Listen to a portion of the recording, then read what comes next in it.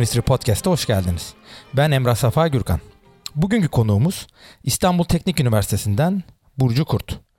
Bugün Burcu Kurt'la oldukça ilginç bir konu üzerine konuşacağız. Osmanlı son döneminde kar ve buz üzerine konuşacağız. İki önemli meta üzerine konuşacağız. Burcu hoş geldin. Hoş bulduk. Bu sıcak günlerde içimizi ferahlatacak bir gündemle.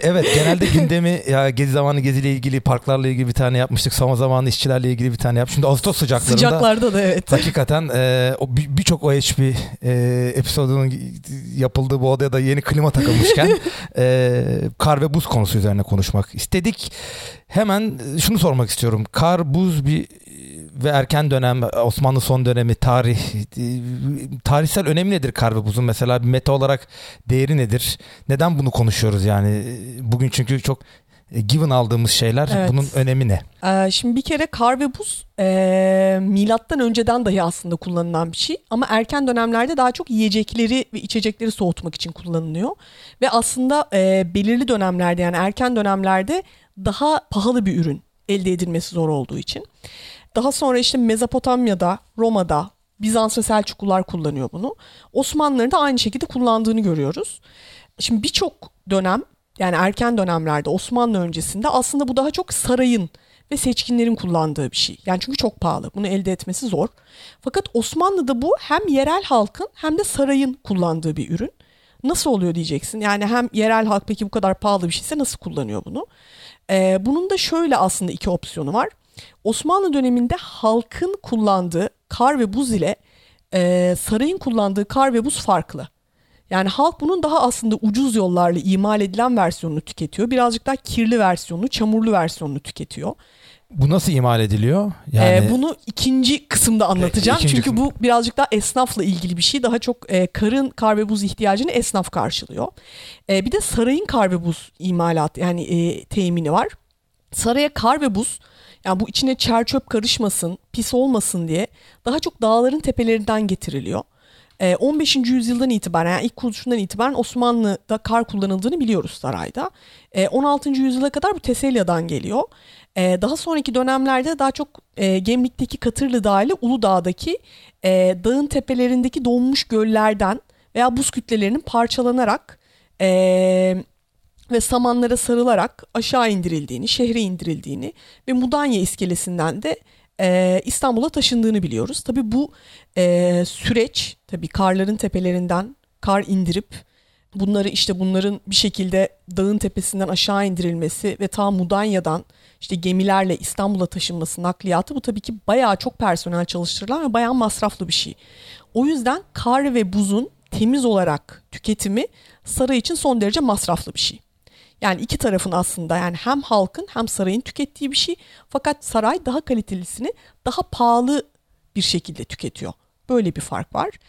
Bununla birlikte ben erken dönemlerde böyle, fakat özellikle 19. yüzyıl buzun elde edilişinde bir dönüm noktası aslında. Bu da gene dönüp dolaşıp işte 19. yüzyılın en önemli noktası nedir hep tartıştığımız sanayi devrimi. Gene dönüp dolaşıp hani bu kar ve buzdan bahsettiğimizde de sanayileşmeye geleceğiz. Bu dönüşüm ve aslında karın ve buzun teminindeki bu değişim için. Bu ana nokta, yani hem halkı aslında ve sarayı ortak bir noktaya getiren ana nokta buzun artık makineler tarafından temin edilmesi. Yani böyle bir makineler ve fabrikalar vasıtasıyla hızlı ve çokça buz temin edilmesi. Bu bağlamda 19. yüzyılın özellikle ikinci yarısından itibaren Osmanlı'da birçok buz fabrikasının kurulduğunu görüyoruz. Tabii yani buz fabrikalarından bahsetmeden önce biraz şeye de değineyim. Yani hani bilmeyen arkadaşlar olabilir, çok kısaca değinmek lazım. Yani Osmanlı'daki bu fabrikalaşma serüvenini, çünkü çok tabii ki buz fabrikaları da hani bu genel fabrikalaşma serüvenini çok hani örtüşen bir süreç takip ediyor. Şimdi Osmanlı'da fabrikalaşma macerasından bahsederken daha çok böyle 1840-50 arası Kırım Savaşı'na kadar bir devlet eliyle bir sanayileşme süreci var. Ve bu askeri şeylere yönelik daha çok kondurası şeyi falan. Buz niye var burada, ben onu merak ettim. Yani neden buz fabrikası açıyorlar? Ya buz aslında belli bir noktadan sonra bir havaici zaruriye, yani temel aslında tüketim maddesi. Lüks maddesi olmaktan. Lüks maddesi, yani hani halk için her daim zaten piyasada. Yani Osmanlı halkı bunu her daim tüketiyor.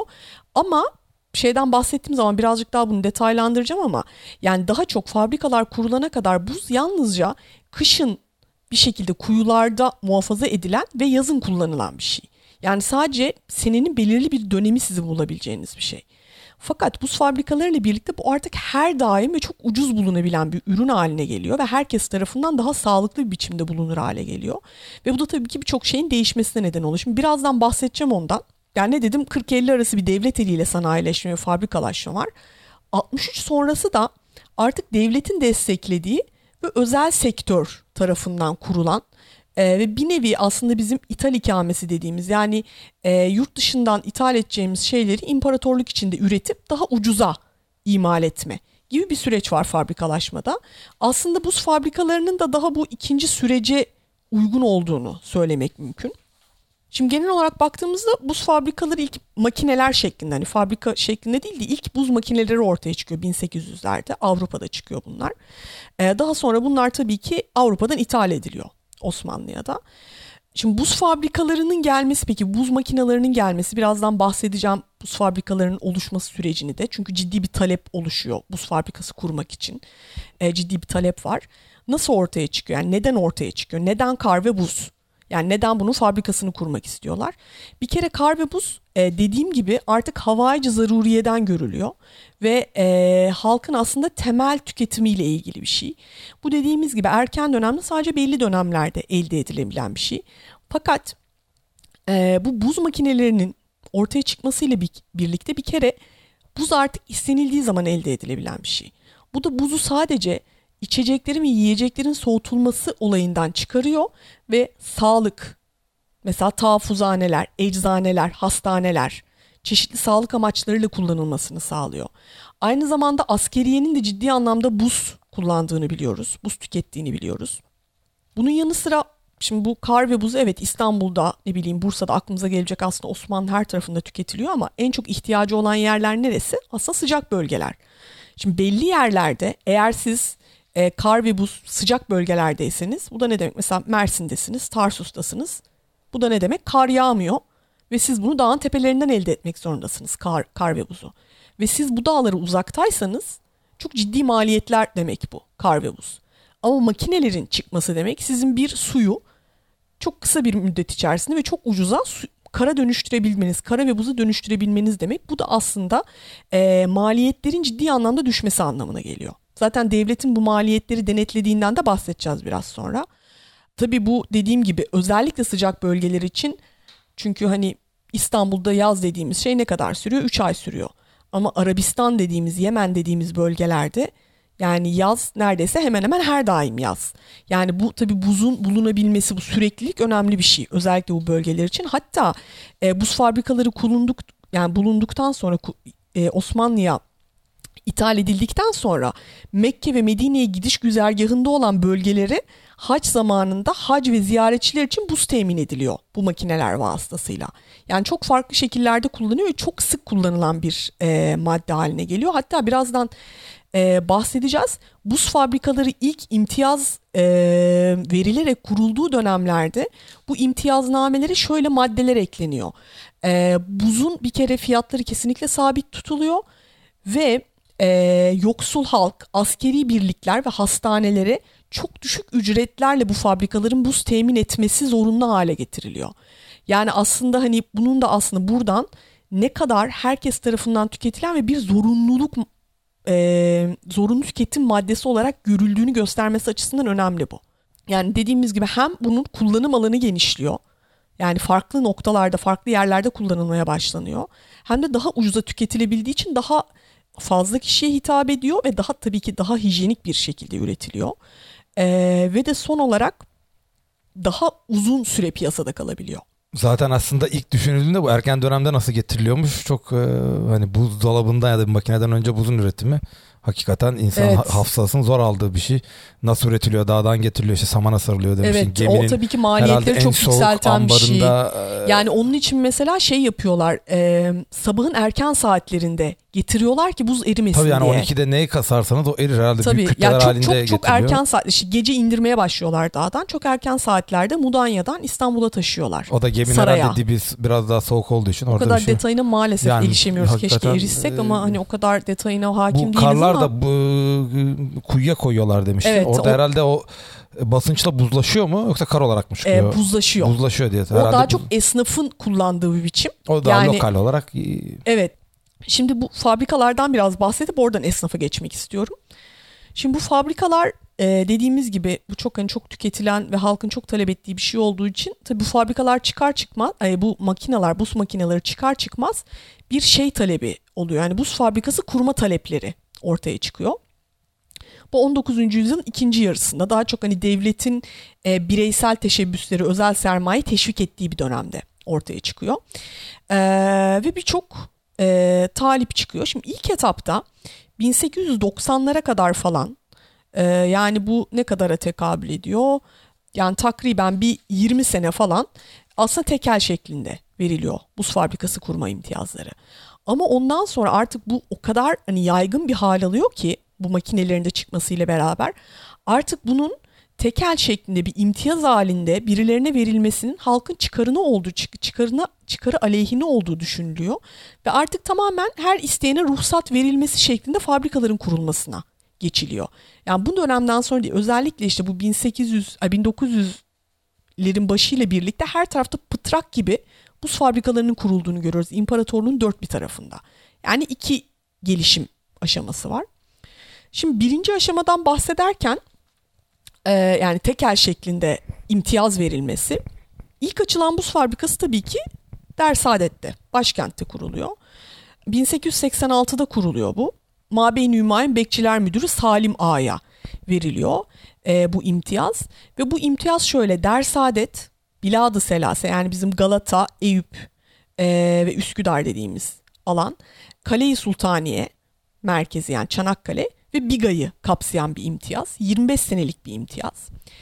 Ve bu imtiyazla bir buz fabrikası kurulması öngörülüyor. Ne şekilde olacak? Bu imtiyaz neler içeriyor? İşte buz fabrikaları açmak, bu buzları muhafaza etmek için buz mağazaları ve depoları tesis etmek. Tabii ki bu dediğimiz gibi ilk dönemin bir özelliği olarak bu buz satışında tekel olmak hakkı veriliyor. Ve çok önemli bir nokta da şu, yani tamam bu imtiyaz yoluyla veriliyor, tekel olarak veriliyor ama bu tabii ki halkın ihtiyaç duyduğu bir materyal olduğu için belli bir ücret belirliyor devlet. Diyor ki sen bu ücretin üstünde halka buz satamazsın. En fazla bu kadara satacaksın. Ve hastanelere, işte askeri şeylere daha da ucuza satacaksın bunu diyor. Böyle maddeler olduğunu görüyoruz. Yani hani bir şekilde devlet kendi eliyle açmak istemiyor bu fabrikaları. Çünkü zaten hani zaten fabrika ne zaman açılıyor? 1886'da. Zaten hani o dönem Osmanlı'nın ekonomik krizde olduğu bir dönem. Devletin kendi eliyle buz fabrikası açması gibi bir imkanı yok. Zaten bir ekonomik hani sıkıntı dönemi. Yani neredeyse ekonomik iflas durumunda imparatorluk. Bu nedenle teşvik ediyor bu fabrikaları kurmak isteyenleri. Fakat halkın da çıkarlarını düşünerek belli bir seviyede tutuyor fiyatları. Yani halkın çıkarlarının da korunduğunu görüyoruz. Bu zaten hep ön planda tutulmuş. İşte bu imtiyaz veriliyor 25 seneliğine ve ilk fabrika, Osmanlı'daki ilk buz fabrikası İstinye'de açılıyor. Bugün herhangi bir şey kısmı kalmamış herhalde. Aslında kalmış. Evet. Orada bir yani İstanbul'dakinin hikayesini birazcık daha fazla biliyoruz. Çünkü İstanbul olduğu için daha fazla materyale ulaşma. İstinye'dekini merak ettim de. Ya İstinye'dekini aslında şu anda tam olarak bilmiyoruz ama daha sonra el değiştiriyor bu fabrika. Ya bu fabrika şimdi 25 seneliğine veriliyor. Fakat 25 senelik o imtiyaz biterken 1907'de başka birine aynı imtiyazname devam etmek suretiyle başka birinin eline geçiyor. Fakat tabii şunu da söylemek lazım. Buradan bu fabrikalar, bir Furko falan çıkacak mı diye. Hani daha güzel bir şey çıkacak. Çok daha güzel bir şey çıkacak. Çok eğlenceli bir yere geleceğiz şimdi. En kritik ve aslında eğlenceli kısma geliyoruz. Yani bira ve buz ilişkisine geliyoruz. Aslında bu adi ruhsatlar döneminde de bundan bahsedeceğim. Değişik bir ilişki var bira ve buz arasında. Şimdi bu fabrikalar imtiyaz olarak kurulduğu zaman bunlara şöyle bir hak da veriliyor. Bunlara anonim şirket kurma hakkı veriliyor. Çünkü son tahlilde hani yerli müteşebbislerde para olmadığı için genellikle yerli müteşebbisler bu imtiyazı alıyor. Yurt dışından ortak buluyorlar. Parayı onlar koyuyor. Bunlar da işletiyor gibi bir durum var genelde. Yani bütün imtiyaz sözleşmeleri bu şekilde zaten anonim şirket olarak kurulmuş. Şimdi anonim şirket olarak kurulduğu için 1907'de el değiştiriyor dedik. Belli bir müddet sonra artık 1900 yani bu el değiştirdikten sonra çok kısa bir zaman içerisinde Der Saadet Buz Fabrikalarının hisseleri Voltaire ve Adolphe Bomonti biraderlerin eline geçiyor. Yani bu meşhur Bomonti biraları şimdi de aslında tüketilen Bomonti kardeşlerin eline geçiyor. Ve bir şekilde buz fabrikasıyla bira fabrikasının beraber işlediğini görüyoruz. Bundan biraz sonra daha detaylı olarak bahsedeceğim. Çünkü bira fabrikalarının aslında işleyebilmesi için içerisinde bir buz makinesinin de olması gerekiyor. Başka türlü buz imali bu dönemde, en azından erken dönemde. Biraya buz koymuyorlar yani. Ama hayır, ama imal etmek için o buz yani o buz makinelerine ihtiyaçları var. Başka türlü imal edemiyorlar. Ama tabii ki bunu hani adamlar hazır makineyi hani almışlar. Diyorlar ki hani biz makineyi hazır aldık. Bunu sadece hani bira yapmak için kullanmayalım. Bir de buz satalım diyorlar yani. Hani iki taraftan aslında kar getiren bir şey. Hatta yani İstanbul'da dediğim gibi hani İstanbul'la ilgili daha fazla materyale sahibiz. Şunu biliyoruz mesela, bu lokantalar falan açılmaya başladıkça bu 1900'lerin işte 1910'lar işte 12'ler falan, o dönemlerde sonlara doğru, Osmanlı'nın sonlarına doğru lokantalar falan açıldıkça tabii bu buz ihtiyacı tabii daha bir rant şeyi haline geliyor buz. Ve bu Bomonti kardeşlerle tokatlayanlar arasında ciddi bir çekişmenin yaşandığını görüyoruz. Şöyle ki şimdi bu imtiyaz devam ediyor ve Bomonti kardeşlerin eline geçmiş durumda. Yani sonuçta buz tekeli İstanbul'da Bomonti kardeşlerin elinde. Şimdi tokatlayanların da biliyorsunuz gazinosu var. İşte otelleri var. Yani adamlar bilmiyoruz sonuçta... Nerede? Ben bilmiyordum. Neredeler? Onları da... Şimdi Beyoğlu'nda tokatlayan gazinosu var. Tarabya'da da otelleri var. Yani şimdiki, hatta şimdi tam adını açıkçası hatırlayamayacağım ama şimdi hala kullanılıyor. O Tarabya'daki hangi otel oldu bilmiyorum o kadar detayını, ama hala kullanılan bir şey. Şimdi tokatlayanlar tabii buz hani gazino içinde, otel içinde son derece sık kullanılan bir şey sonuçta. O yüzden ne yapıyorlar? Bunların soğuk hava mahzenleri var. Ve soğuk hava mahzenlerine suları koyuyorlar ve dondurup buz imal ediyorlar kaçak olarak. Ama tabii ki tekel Bomontilerin elinde olduğu için bu aslında hukuka aykırı. Hayır, kendileri kullanmak için. Gazinoda ve şeyde. Bomonti'den niye almıyorlar? Daha pahalı. Daha pahalı. Yani adam suyu, yani kendi işte Allah'ın suyunu donduruyor. Makine almamasının sebebi de ucuz olsun diye. Makineye erişimi yok diye. Ya zaten adamların soğuk hava mahzeni var. Yani bir şekilde alkol için vesaire için var yani, ve onu şey için kullanıyor. Aynı zamanda buz imal etmek için kaçak üretiyor paralel tabii ki. Paralel buz üretimi. Aynen öyle yani. Tabii Bomontiler bunu hemen fark ediyorlar, şikayet ediyorlar ve bu üretime son verdirtiyorlar. Çünkü aslında hani dediğimiz gibi bu tekel Bomontilerin elinde. Ondan sonra tokatlayanlar, şimdi gazinoda bunu bir deniyorlar, olmuyor. Bir posta da otelde, tokatlayan otelinde deniyorlar. Tabii orada o biraz daha gözden de uzak. Aynen öyle. Kim yakalayacak? Orada da soğuk hava mahzenleri var. Orada da aynı teşebbüste bulunuyorlar. Fakat Bomontiler bunu da keşfedip buna da hani durdurma emri çıkarttırıyorlar. Ve bir şekilde hani aslında buradan da hani aslında ne büyük bir rant olduğunu ve halkın, her anlamda halkın buna ne kadar talep gösterdiğini aslında İstanbul örneğinden yola çıkarak gayet net bir biçimde görebiliyoruz. Niye tekel yapıyorlar peki? Bu devletin yani, tamamen çünkü bu kadar... Ya ilk etapta çünkü şöyle yani hani daha yeni makineler ortaya çıkıyor. Her şey tekelle yapılıyor. Evet yani hani şöyle diyorum ya, işte fabrikalaşma süreciyle çok paralel bir süreç. Yani şimdi ilk dönem aslında devlet kendisi de kurabilir. Çünkü hani hastaneler için, askeriye için kullanılıyor sonuçta. Kendisine de ihtiyacı var ama parası yok. Kendisi kuramıyor. Şimdi sıradan insanın da bunlar maliyetli şeyler çünkü. İşte yurt dışından aletlerini getirtiyorsunuz. Yok amonyağı var, bilmem ne. Sonra çok ciddi yani böyle yani kimyevi maddeleri var dışarıdan getirtmeniz gereken ve sıradan insanların getirebileceği bir şey değil. Yani ilk dönem zaten bu çok yaygınlaşmadan bu kar makineleri, ve muhtemelen yaygınlaştıkça ucuzluyor diye tahmin ediyorum. Çünkü hani artık hani pıtrak gibi belli bir noktadan sonra hani ortaya çıkması ne demek? Demek ki makineler ucuzluyor ve hani sıradan insanlar da bunu alabilir hale geliyor. Yani benim düşüncem o yolda. Hani ona dair bir şey bulamadım ama öyle olduğunu tahmin ediyorum. Yani tekel şeklinde veriyorlar çünkü hani bir Osmanlı tebaasından birisi bunu alıyor ama bu imtiyazı. Sonuçta anonim şirket kurup yurt dışından ortak buluyor para bulmak için. Yani bu maliyetli bir iş ilk dönemlerde. Yani o yüzden aslında imtiyaz birazcık da imtiyaz olarak veriliyor. Yani çok hani ucuz bir şey değil. Yani birincisi ne dedik? Birinci fabrika Der Saadet'te tabii ki başkentte kuruldu. İkinci fabrika 1880'de İzmir'de kuruluyor. İlkine benzer maddeler içeriyor. İmtiyaz sözleşmesi 15 senelik. Bu da İzmir'de Darağacı isimli bir bölgede kuruluyor. Bir müddet kapanıyor, açılıyor fakat devam ediyor fabrika. Daha sonra bir üçüncü talep, imtiyaz talebi 1896 tarihinde Şam, Halep ve Kudüs'te 25 senelik bir imtiyazla fabrika kurmak üzere bir talep var. Bu veriliyor, bu imtiyaz. Fakat üzerinden yani bir 4-5 sene geçmesine rağmen fabrika açılamadığı için bu imtiyaz iptal ediliyor. Sonra bir başkası benzer bir imtiyazla ortaya çıkıyor. 1900'lerde bu sefer Halep'i çıkarıyorlar. Şam ve Kudüs'te buz fabrikaları kurmak için imtiyaz talep ediliyor. Kabul ediliyor bu devlet tarafından. Fakat ben açıkçası ne salnamelerde ne arşivde hiçbir yerde böyle bir fabrikanın kurulabildiğine dair bir bilgiye rastlamadım. Muhtemelen bu da kurulamayan fabrikalar, yani imtiyazı alıp kurulamayan fabrikalar arasında. Yani ikinci teşebbüste başarısız oluyor Şam, Halep ve Kudüs için. Bu imtiyaz konusunda son teşebbüs 1892'de Adana, Mersin ve Tarsus'ta buz fabrikası, yani imtiyaz yoluyla buz fabrikaları kurmak için bir talep var. Fakat yani bu talep Şurayı Devlet'te Tanzimat Dairesi'nde tartışılıyor ve deniyor ki artık kar ve buz çok yaygın bir sanayi kolu haline geldi ve bunun artık bir tekel şeklinde bir imtiyaz olarak verilmesi halkın çıkarlarına aykırı. O yüzden biz bundan sonra bu buz fabrikalarını tekel olarak vermeyelim. Fakat her bunu talep edene adi ruhsatlar vererek fabrika açmalarını sağlayalım.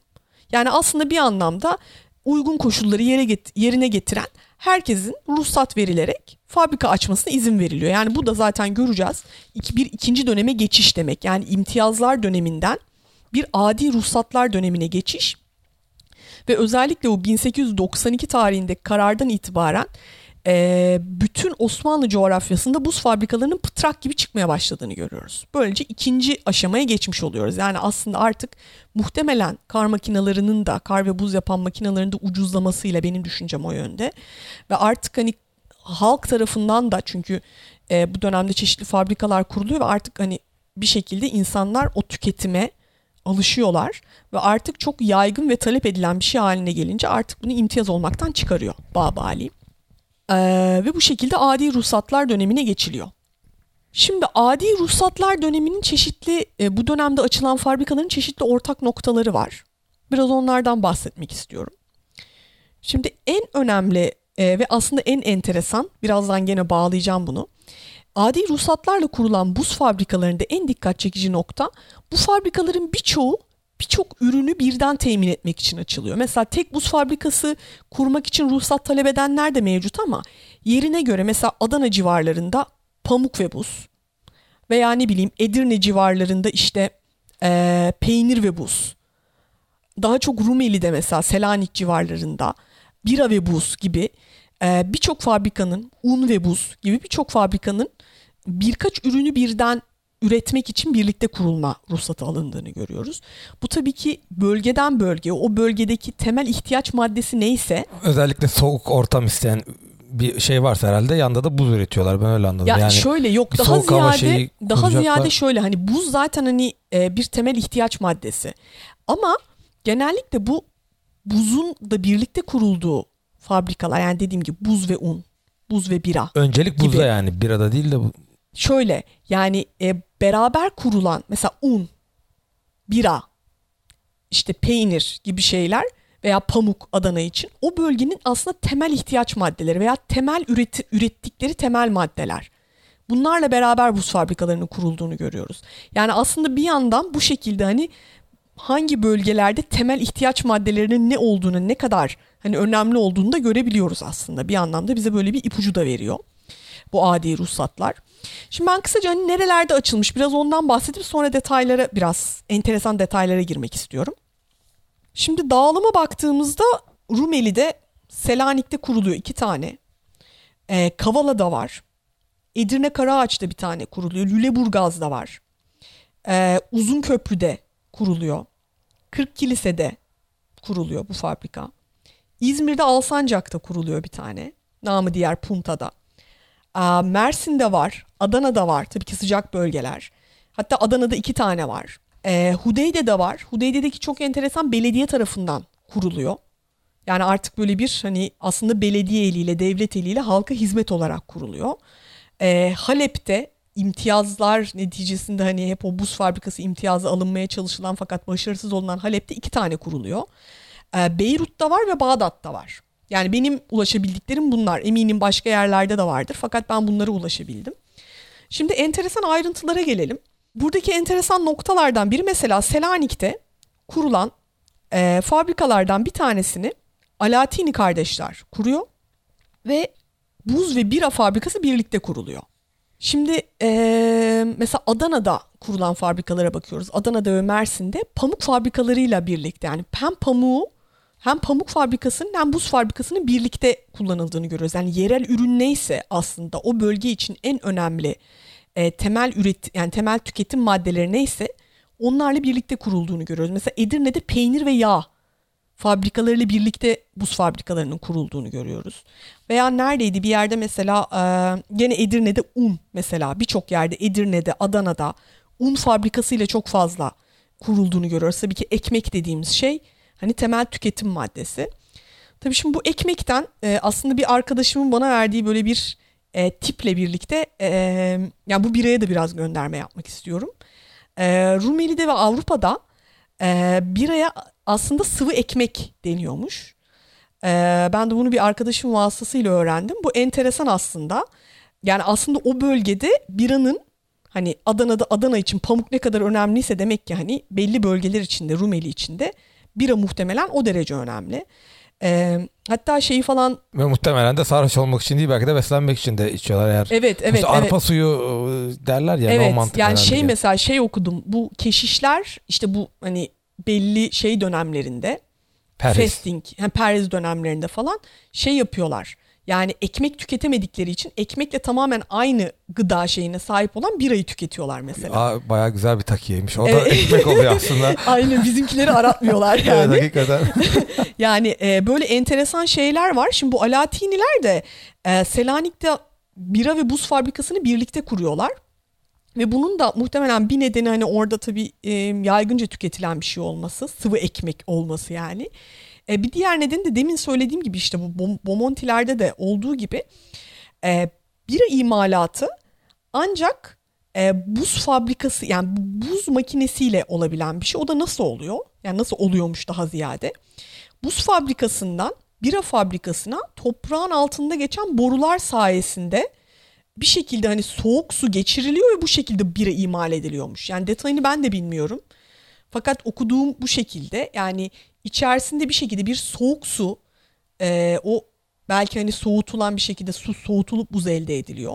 O soğutulma esnasındaki o anladığım kadarıyla o soğuk borular vasıtasıyla o bira üretilebiliyor. Yani hani içinde dediğim gibi tekrarlıyorum hani buz makinesi olmadan bira üretimi çok da mümkün değil anladığım kadarıyla en azından o dönem için. Bu da tabii ki bir hani bir zorunluluk haline getiriyor ama dediğim gibi Alatinilerde aynen Bomontilerin yaptığı gibi bunu sadece bira imali için kullanmıyorlar. Selanik'te hani halkın şeyine de yani arz ediyorlar. Ya. Aynen öyle. İkinci optimizasyon bir getiri. Aynen öyle. İkinci bir evet. getiri oluyor. Bunun yanı sıra dediğim gibi hani Adana'da mesela hani pamuk biliyorsunuz. Adana ve Mersin civarında yani özellikle Adana'da pamuk çok önemli bir şey. Burada pamuğu tohumundan ayırmak için yapılan fabrikalarla buz fabrikaları aynı ruhsatla alınıyor. Yani aynı ruhsatın içinde aynı yerde hem buz fabrikası açıyor hem buz imal ediyor hem de pamuğu tohumundan ayırıyor. Yani mesela un fabrikalarıyla gene buz fabrikalarının beraber kurulduğunu görüyoruz. Yani iki aslında temel ihtiyaç. Bunun gibi enteresan örnekler var. Yani fabrikalaşma süreci aslında bu şekilde. Hani özetlersek dediğim gibi ilk aşama tekel, ikinci aşama işte adi ruhsatlar şeklinde. Bu fabrikalaşma süreci tabii sanayileşme, sanayi devrim dedin. Eskiden bir oyun vardı. Kahraman Bakkal Süpermarket'e karşı. Ferhan Şensoy'un çok da güzel bir oyundur. Esnafa ne oluyor bu süreçte? Yani bu süpermarketler, bu şeyleri çıkınca bu buzcu esnafı çünkü. Evet. Erken dönemden beri aslında önemli bir esnaf türü. Önemli bir esnaf türü demiştik. İşte kuyuya kar koyup buz çıkaran böyle biraz da büyücü bir esnaf türü. Şimdi biraz ondan bahsedeyim. Biraz bunlara ondan bahsedelim. oluyor? Yani Bu çünkü sanayileşme döneminin en önemli ikilemlerinden birisi. Bir yandan sanayileşiyorsunuz, bir yandan eski tip ekonominin aktörleri. Aynen öyle. Yani eski tip üretim biçimlerinin işte artık sona ermesi. Şimdi şöyle, yani zaten yani kar ve buz dediğimiz gibi yani hem halk hem saray için önemli demiştik. Hatta ne dedik? İkiye ayırdık bunları. Dedik ki işte halk ucuza ama İstanbul etrafından elde edilen karı tüketiyor. Sarayda dedik ki işte Gemlik'ten getiriyor, işte Uludağ'dan getiriyor. Fakat sarayda kimi zaman esnaftan temin edebiliyor karı. Şöyle ki, çünkü kimi zaman dağların üzerinden elde edilen buz yeterli olmayabiliyor. O zaman esnaftan ilave alımlar yapılabiliyor. Yani bu anlamda esnaf aslında hem devlete hem de halka buz satan kurum şeklinde.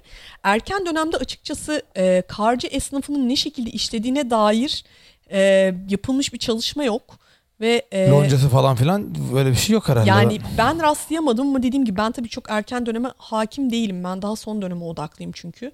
Yani ve çok da çalışılması... şehir çalışmalarında falan, ne bileyim, Kudüslerinde falan, oralarda. Yani ben de görmedim yani. Yani maalesef ben de görmedim ve çok da çalışılması gereken bir şey. Çünkü şey olarak şüpheleniyorum ben. Muhtemelen hani bu devlete bağlı olarak çalışan esnaf var. Yani muhtemelen onlardan olduğunu tahmin ediyorum. Bu celep şeyler gibi mi? Hani bu koyun evet yani muhtemelen evet. Çünkü orduyla falan da götürülüyor buzcu esnafı. Yani orduya falan da götürüyor. Yani hani savaş zamanında da götürüyorlar buzcu esnafına. Askeri kullanımı nedir? Hiç onu şey yapabilir mi? Ya muhtemelen gene orada hani bir sağlık amaçlı kullanılıyordur diye tahmin ediyorum. Bir de tabii içeceklerin falan soğutulması için gene kullanıldığını düşünüyorum ama hani karcı esnafı hani erken dönemde de götürülüyor sonuçta. Yani düşmana buz falan atmıyorlar. Yok.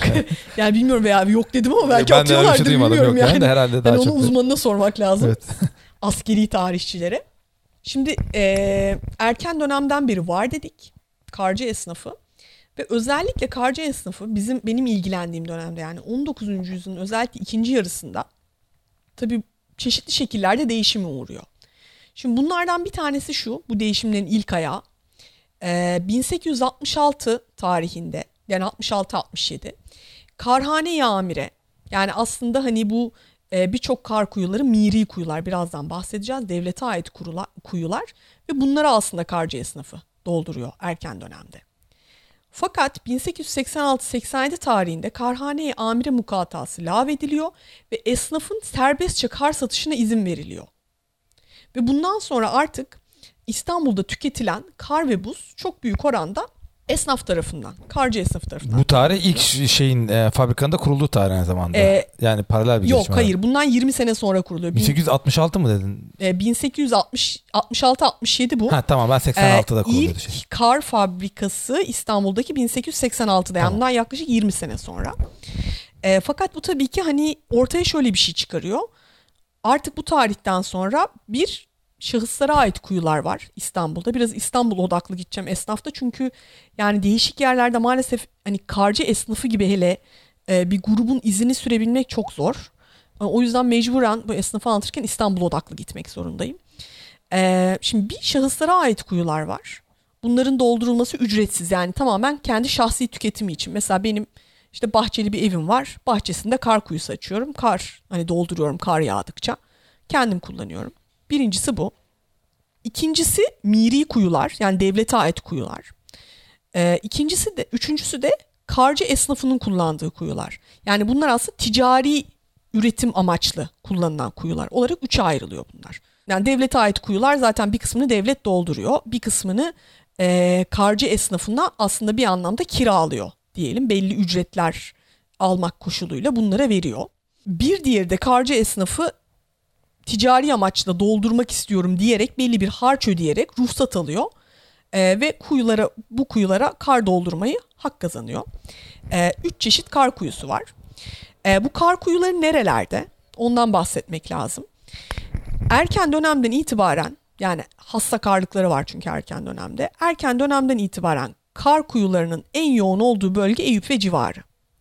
Ama bunun dışında 19. yüzyılda Beyoğlu, Gümüşsuyu, Şişli'deki İzzet Paşa ve Balmumcu çiftlikleri, Kasımpaşa, Tatavla yani Kurtuluş'ta kar kuyuları var. Hatta şu anda Şişli civarında hala kar kuyusu diye bir otobüs durağı var. Yani günümüze gönderme yaparsak.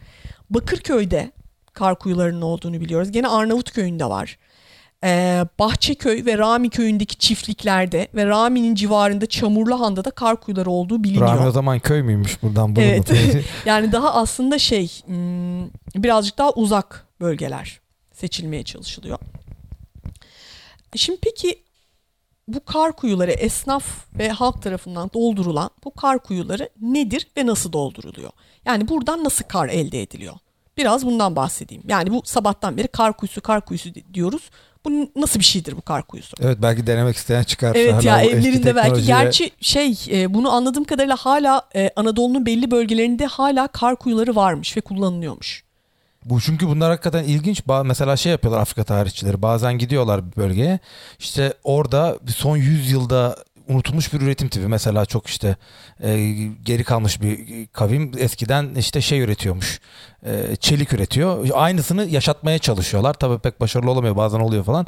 Aslında bunun hala sürüyor diyorsun. Evet, mesela. kar kuyuları hala varmış, evet. Kar kuyusunda hala buz yapabilen birileri bulabilecek. Var evet. Yani hani bayağı araştırmak lazım zannımca bulabilmek için ama var. Şimdi genellikle gene İstanbul üstünden gidiyorum. Yağan kar kürek ve kızaklarla toplanıyor ve kuyularda muhafaza ediliyor. Tabii bunlar giderek donuyor ve buz haline geliyor. Ve daha sonra yazın tüketime sunuluyor. Yani kışın yağan kar toplanıyor, kuyulara dolduruluyor. Ve bu kar daha sonra buzlaşarak kış boyunca buz haline geliyor ve yazın kullanılıyor. Peki nerede? Bu kar kuyuları nerede oluyor ve ne şekilde saklanıyor bunlarda? Şimdi kar kuyusu dediğimiz şey açık arazide bulunan derin, geniş ve koni şeklinde derinliği ve çapı 10-15 metre kadar olan çukurlardan ibaret. Kuyuların içerisine saman ve buz, yani kar, kat kat yerleştiriliyor. Her saman aralığından da bir kalıp çıkacak. Evet, aynen. Nasıl yukarı çıkacaklar? İple yani açıyorlar daha sonra herhalde. Gene kazıp Evet, kazıp. Üzeri tekrar saman ve en sonunda toprakla örtülü. Kimi zaman toprakla, kimi zaman keçeyle. Çukurlara dediğimiz gibi kış mevsim boyunca kar dökülüyor. Bu kar daha sonra donarak buz haline geliyor ve yazın buralardan tüketime sunuluyor. Şimdi mesela İtalya ile ilgili bir makale okudum. İtalya'da daha çok şeye dikkat ediliyormuş. Bu kar kuyularının hani ağaçların ağaçların gölge yaptığı yerlere kurulmasına ki hani böyle kışın bile güneş falan olduğunda erimesin diye. Muhtemelen bizde de aynı usulün uygulandığını tahmin ediyorum. Yani muhtemelen hani ağaç gölgelerine açıldığını düşünüyorum ben. Bunlar büyük kütleler halinde kesiliyor. Daha sonra yazın hayvanlar ve arabalar vasıtasıyla şehir merkezine taşınıyor. Bunu yapan da dediğimiz gibi karcı esnafı. Karcı esnafında hem Müslümanlar var hem de gayrimüslimler var. Yani bir tarafın bir etnik gruba veya bir cemaate hasredebileceğimiz bir şey değil. Yani en azından benim ulaştığım veriler bu şekilde gösteriyor. Tabii erken dönemi maalesef bilemiyoruz. Şimdi tabii fabrikanın kurulması ve bu iki dönüm noktası var demiştik. Bir tanesi karhaneye amire mukatasının lağvedilmesi ve esnafa serbestçe kar satışının izninin verilmesi. Tabii bu serbest kar izninin verilmesinden sonra çeşitli vergi kaçakçılığı çeşitleri ortaya çıkıyor. Yani bu enteresan bir şey. Esnafla devlet arasındaki sorunlar açısından bakabiliriz buna. Şimdi esnafın birçoğu şöyle yapıyor. Hani şahsi kuyulardan vergi alınmıyor dedik ya. Adamlar bir güzel böyle bir sürü kuyu dolduruyorlar. Diyorlar ki biz bunları şahsi kullanımımız için doldurduk diyorlar ve vergi vermiyorlar. Ama bu buzları çok ucuza satıyorlar. Ve bu tabii ki yani bir vergi kaçakçılığı anlamına geliyor. Ve bu dönemde tabii karhane hala kar imal etmeye devam ediyor. Yani bir kısmını kendi imal ediyor. Bir kısım kendisine ait olan kuyuları da veriyor. Karcı esnafına veriyor o miri kuyuların bir kısmını da. Ve böylece tabii ki bu kaçak vergi ödememesi demek o buzun fiyatının düşmesi demek. Ve bir nevi aslında haksız rekabet de oluyor. Yani hem karhane alacağı vergiden kalıyor. O vergiyi alamıyor. Bir de üstüne kendi ürettiği karlara çok daha ucuz fiyatlarla aynen öyle ve oradan da bir zarar ediyor. Hı. Zaten birazdan bu yüzden de bir sürü doküman bulabiliyorsun çünkü herhalde aynen öyle yani memurlar devletle sıkıntısı aynen olunca. Öyle çünkü karhanede ıslahata falan gidiliyor, hatta onu birazdan bahsedeceğim. Yani bu aslında bu tekelin kaldırılması karhane için, yani esnafa serbest kar satışı izni verilmesi Bir de üstüne aynı şekilde buz fabrikalarının kurulması sadece esnafı etkilemiyor. Aynı şekilde karhaneyi de etkiliyor. Yani bu buz fabrikasının kurulması aslında çok etraflı bir şey. Yani bu fabrikaların kurulması sadece esnafı etkilemiyor. Aslında bir anlamda devleti de hem iyi hem kötü etkileyen bir şey. Herhalde artık devlet de o kendi üretim şeyinden vazgeçmiştir ondan sonra. Ya da öyle. Bahsedeceğiz özel sektörle birazdan. rekabet edemez. Aynen öyle. Ediyorsa zaten o nasıl bir özel sektör? Bir de yani şöyle özel sektörden de geçtim, artık sanayileşmeyle mücadele edemiyor. Yani o eski tip tabii buz üretiminin devam etmesi hani karhane içinde, devlet içinde çok aslında düşünülebilecek bir şey değil. Şimdi tabii ikinci etken de 1886'da Dersaadet'te bir buz fabrikasının kurulması. İstinye'de dedik bir buz fabrikası kuruldu. İlk buz fabrikası Osmanlı'nın. Ya bu tabii ki esnaf için, yani esnafı son derece çeşitli açılardan mağdur eden bir şey. Yani elimizde maalesef şöyle kayıtlar yok. Yani muhtemelen Maliye Nezareti tasnifi açık olmadığı için elimizde bu kayıtların olmadığını düşünüyorum. Maalesef çok büyük bir eksiklik son dönem iktisat, yani sosyoekonomik tarih çalışanlar açısından. Yani şeyi bilemiyoruz mesela, erken dönem esnafın ürettiği buzla fabrika açıldıktan sonra ürettiği buz hani ne kadardı? Yani adamların ne kadar bir zararı varı göremiyoruz.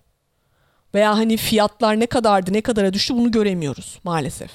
Yani böyle bir bilgiye sahip değiliz. Böyle empirisiyonist bir şey diyor. Yani biri gelip seyyah falan bir şey de bir hani bir gözlem yok, falan da maalesef hani o anlamda yok. Yani var bir şeyler ama o anlamda yok. O yüzden o kısımlar biraz muamma ama bir şekilde adamların ciddi anlamda bu karcı esnafının özellikle fabrika kurulduktan sonra çok zorlandığını biliyoruz.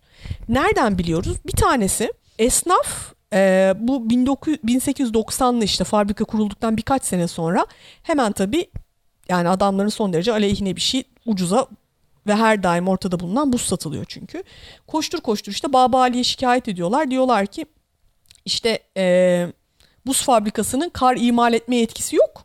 Bunlar sadece hani buz imal edebilirler. Hani ve aynen normal hani bizim elde ettiğimiz buz gibi suni de olsa aynen bizim elde ettiğimiz kar ve buz gibi bunlar aynı şekilde kar ve buz elde ediyorlar. Ama bunlar kar satışı aslında bunların hakkı değil. O yüzden hani bunların kar satmasını durdurun. Biz mağdur oluyoruz esnaf olarak diyorlar. Fakat tabii adamların imtiyaznamesinde şöyle bir şey var Dersaadet Buz Fabrikası'nın. Hem kar hem buz yapabiliyor. Çünkü hani buzu imal ediyor fabrikayla ama sonra onu kar haline getiriyor makineler vasıtasıyla. Ve hatta bu dönemde bir inceleme yapılıyor.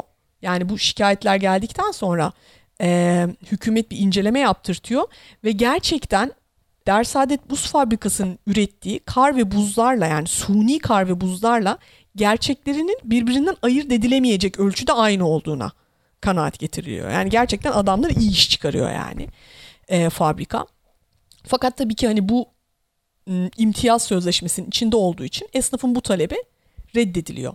Yani aslında esnaf, yani bu sırf bu şikayetten bile görebiliriz. Yani ne kadar hani 1-2 sene içinde bile işlerinin bozulmaya başladığını buradan görebiliriz. Yani çünkü ciddi anlamda hani ucuza ve daha hijyenik buz imal eden bir şeyle karşı karşıyasınız, bir fabrikayla, ve çok seri bir biçimde buz imal ediyorlar. Yani bu tabii ki sıkıntılı bir süreç. Yani bu bir anlamda hani bunu şeye benzetebiliriz, bakkallarla işte Carrefour'un süpermarketlerin yani işte yarışması gibi. Kahraman bakkal şey süpermarket aynen metaforu öyle, ona. aynen öyle.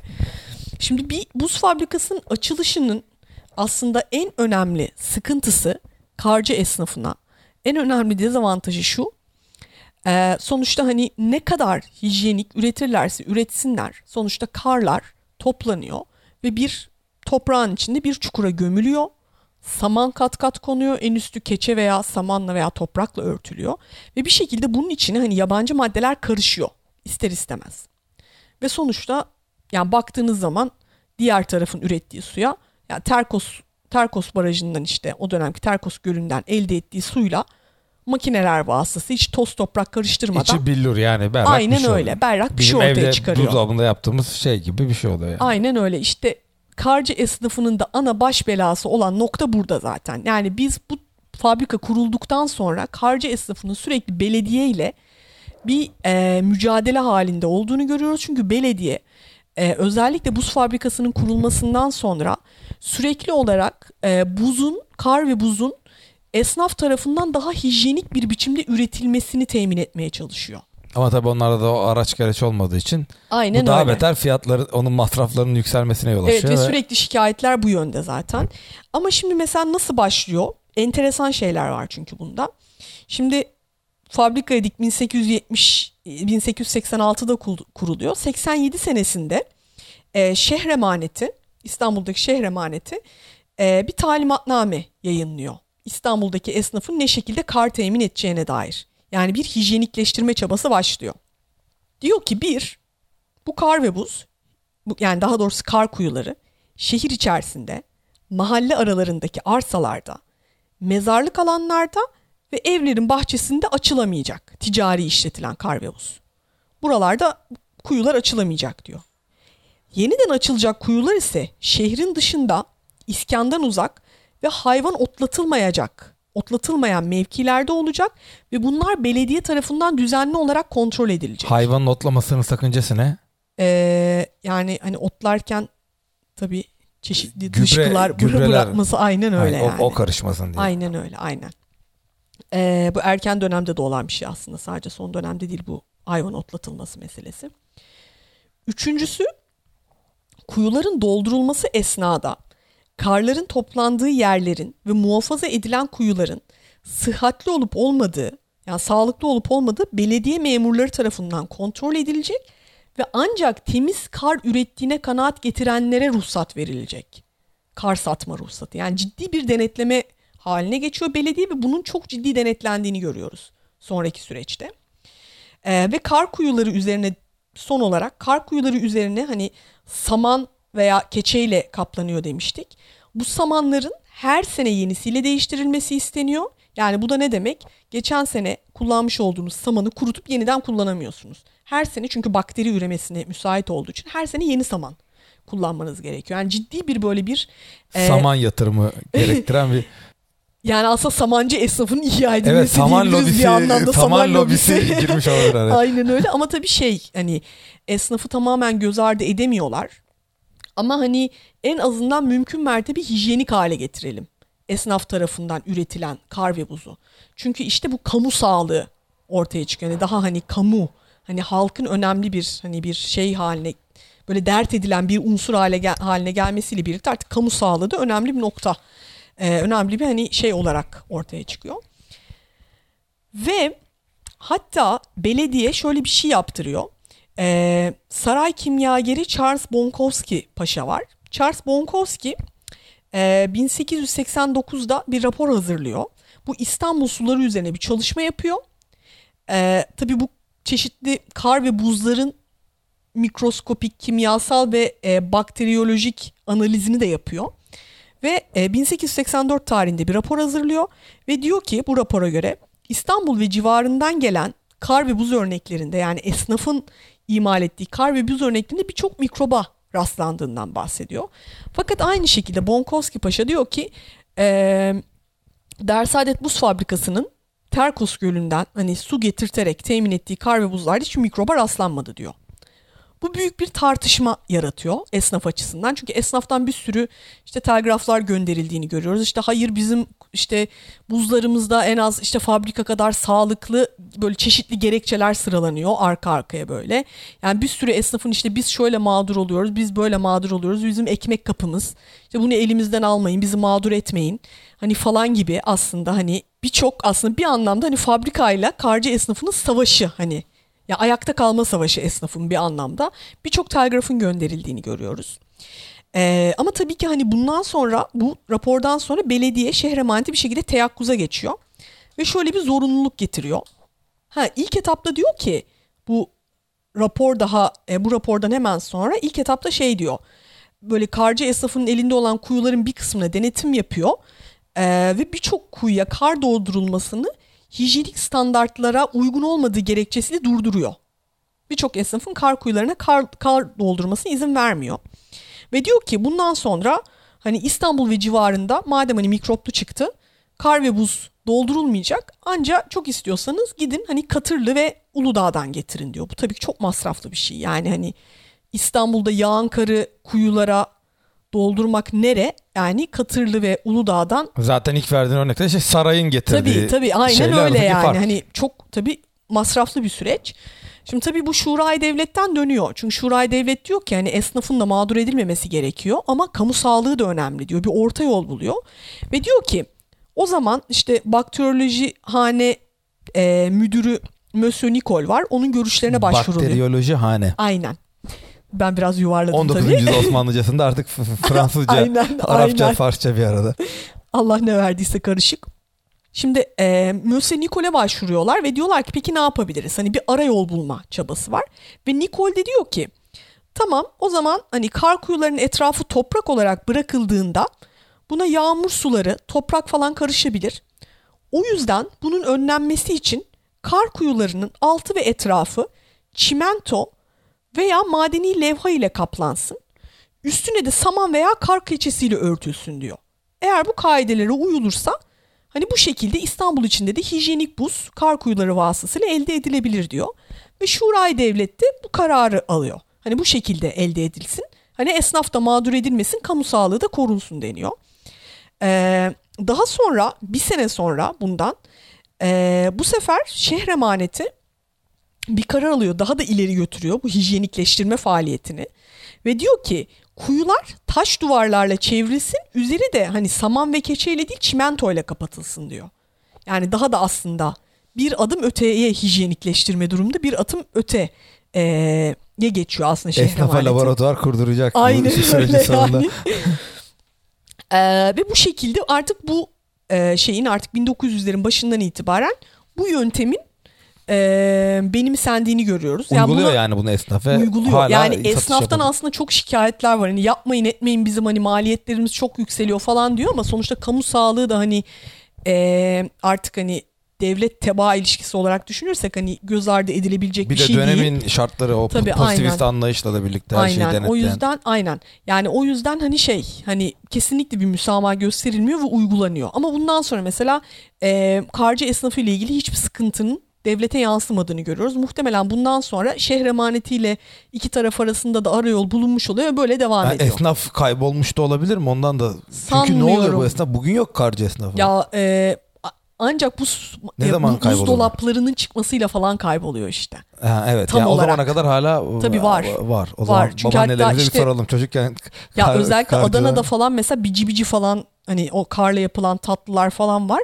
Yani hatta Cumhuriyet'in bildiğim kadarıyla yanılmıyorsam ilk dönemlerinde bile hala hani o şekilde hani şey yapılan karlar var. O zaman Bomonti'yi geçmişler çünkü zaten Bomontiler bir de onlar 20'lerin sonunda bire imtiyazlarını kaybedecekler. Tabii ya bu benim dediğim Adana için.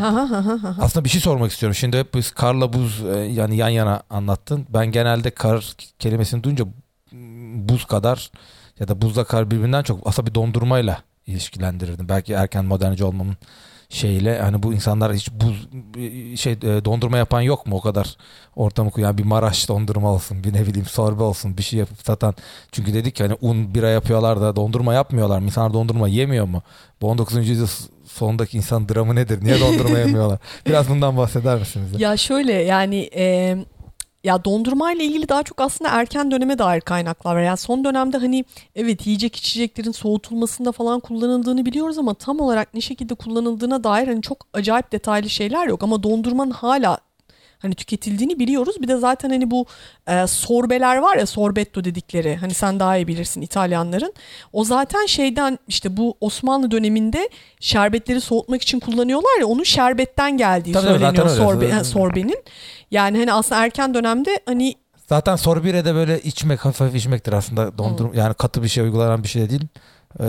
Yani hani son dönemde var biliyorum hani dondurma ama hani ne kadar tüketiliyor, ne kadar sıklıkta tüketiliyor ve nasıl bir şey yok ya panda algide durum yani bir üretime bir ne bileyim buz fabrikasının yanında da dondurma şeyine hiç öyle bir şey rastlamadım. Ya da buzdan hani ne bileyim buz fabrikasından aşırı buz talep eden bir de bu buzu nereden alıyor bu halk? Herhalde fabrika nereye veriyor? Bakkala mı yani bunu nereden ediniyor?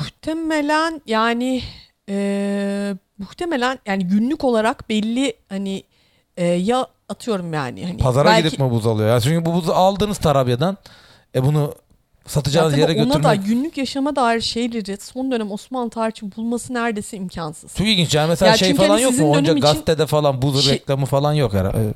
Yani bilmiyorum ben denk gelmedim. Ben çok gazetelerle haşır neşir olmadığım için tabii o kısmı çok bilemiyorum.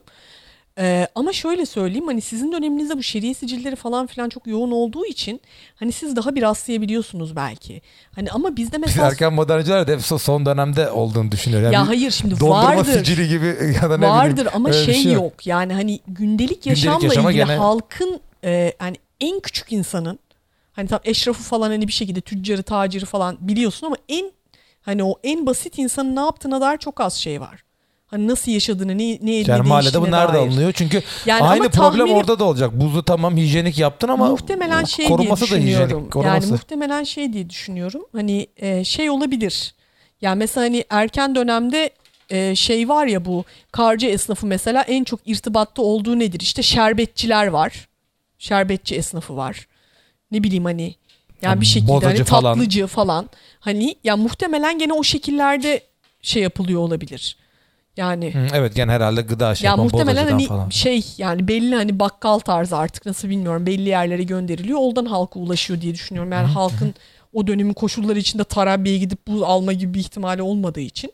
Ya bir de o dönemde ama tabii daha çok bunu denetlemiyorlar yani. O ama işte çekti. o dönemde bence şey yani ya denetliyorlardır ama maliye nezareti evrakı açık değil. Bizim ana sıkıntımız o zaten. Yani bu tarz şeylerin, senin çalıştığın evrakların evet, bu dönem için dışında. aynen. Yani hani onun izini süremiyorsun. Hani ama şöyle, yani muhtemelen fabrikanın ürettikleri tahminimce büyük oranda şeye gidiyordur. Lokantalar, işte meyhaneler, oteller gibi yerlere gidiyordur. Halkın ise esnaftan aldığını düşünüyorum çoğunlukla. Büyük oranda. Veya kendi dediğimiz gibi kendi kuyuları da var kimisinin. Hani bu şekil bir ayrım olabilir. Tabii şey bile yani eskiden her evin arkasına da kuyu olur. Karpuz indirirler, evet, şey yaparlar. Bizim babaannemin evinin arkasında da vardı Yedikule'de. Bunlar tabii sadece tahmin, yani hani buna o dair net elimizde veri maalesef bir şey yok. Çünkü o belgeler yok diyorsun. Evet, belki yani hani bizde çok hani bir şey geleneği de çok olmadığı için, hatırat geleneği, en azından ben rastlayamadım. Hani evet. Rastlayıp da bana ulaşan olursa çok memnun olurum. Buradan onu da geçeyim. evet.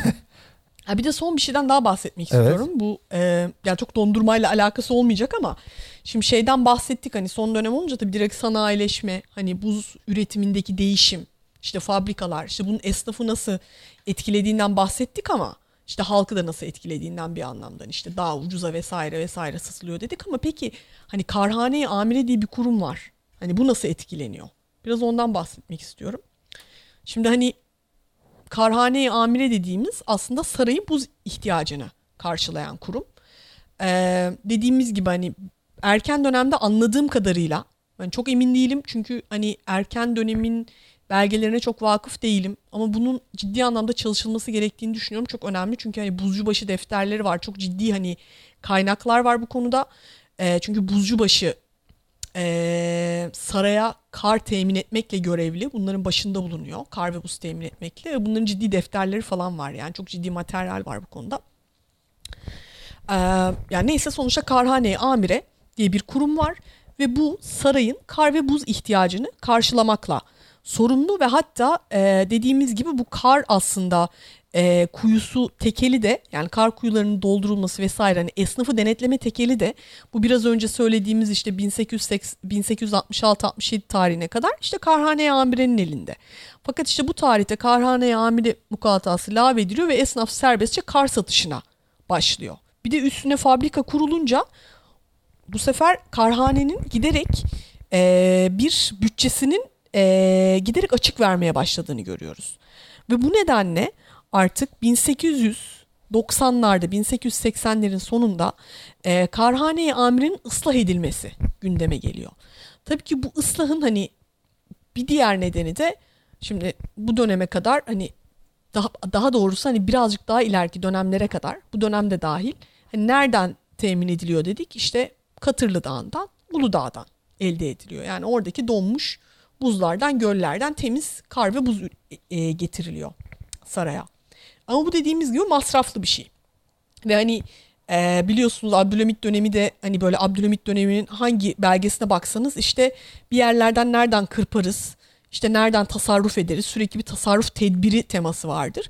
İşte aynı temanın, bu tasarruf tedbiri temasının Karhane-i Amire'de de karşımıza çıktığını görüyoruz. Ve Karhane bütçesinin sürekli açık vermesi nedeniyle bir ıslahata gidilmesine karar veriliyor. Ve aslında bu hani dedik ya bunun bütçesinde ciddi bir açık oluşuyor diye. Bakıyorlar bu açığın en önemli nedeni Katırlı Dağı'ndan getirilen buzlar için son derece fazla personel getirilmesi ve bunun hani son derece maliyetli bir hale gelmesi bu nedenle. O yüzden deniyor ki biz hani bunda bir değişiklik yapmak zorundayız. O zaman ne yapalım? Daha önce hani personel istihdam ediyordu çünkü Karhane. Hani Buzcubaşı'nın şeyi altında ciddi anlamda bir personel yapılarak istihdam edilerek Katırlı'dan ve Uludağ'dan kar ve buz getiriliyordu. Şimdi deniyor ki bu yeni ıslahatla birlikte Katırlı Dağı'nda devlet tarafından istihdam edilmekte olan karcı ve buzcularla sarayın kar ve buz ihtiyacını temin etmek üzere bir sözleşme imzalayalım. Ve bunları artık müstahdem sıfatından çıkararak bunları sözleşmeli personel statüsüne aslında bir anlamda günümüz tabirle sokalım deniyor.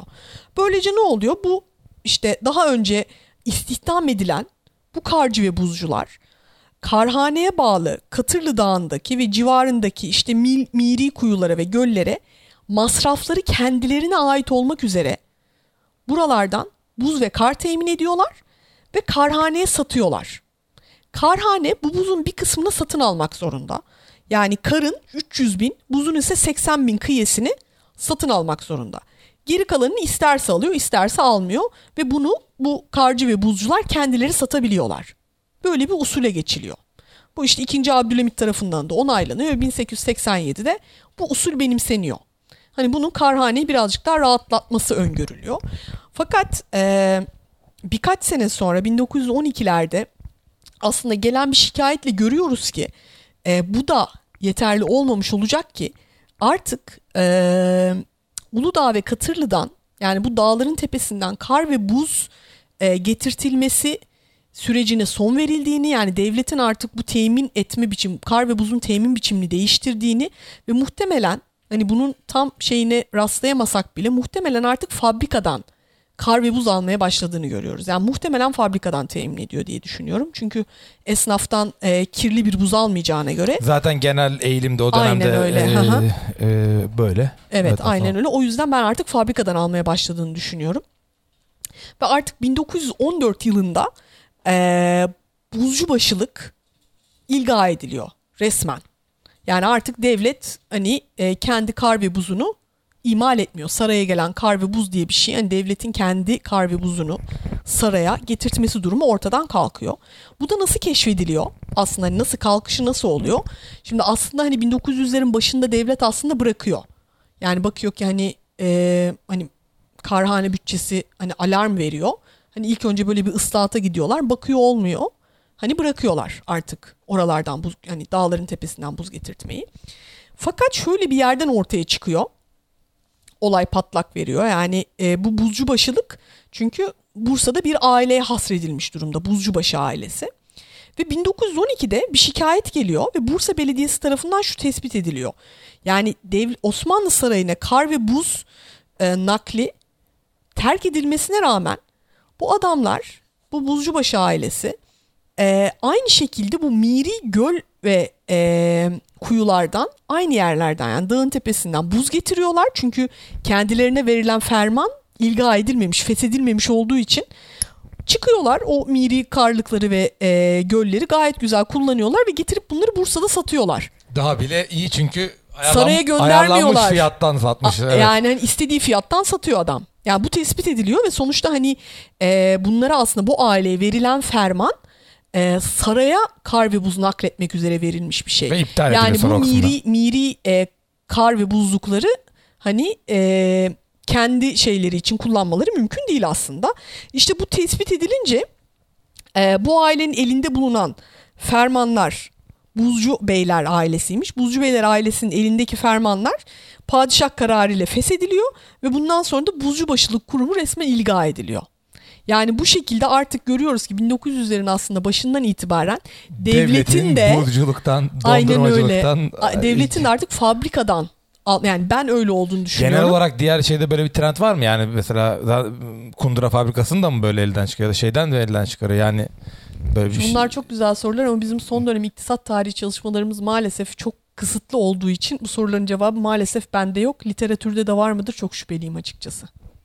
Evet, bu başka bir Türkiye'de özelleştirmenin tarihi ya da ne bileyim. Yani sanayileşme tarihi çok şey, yani çok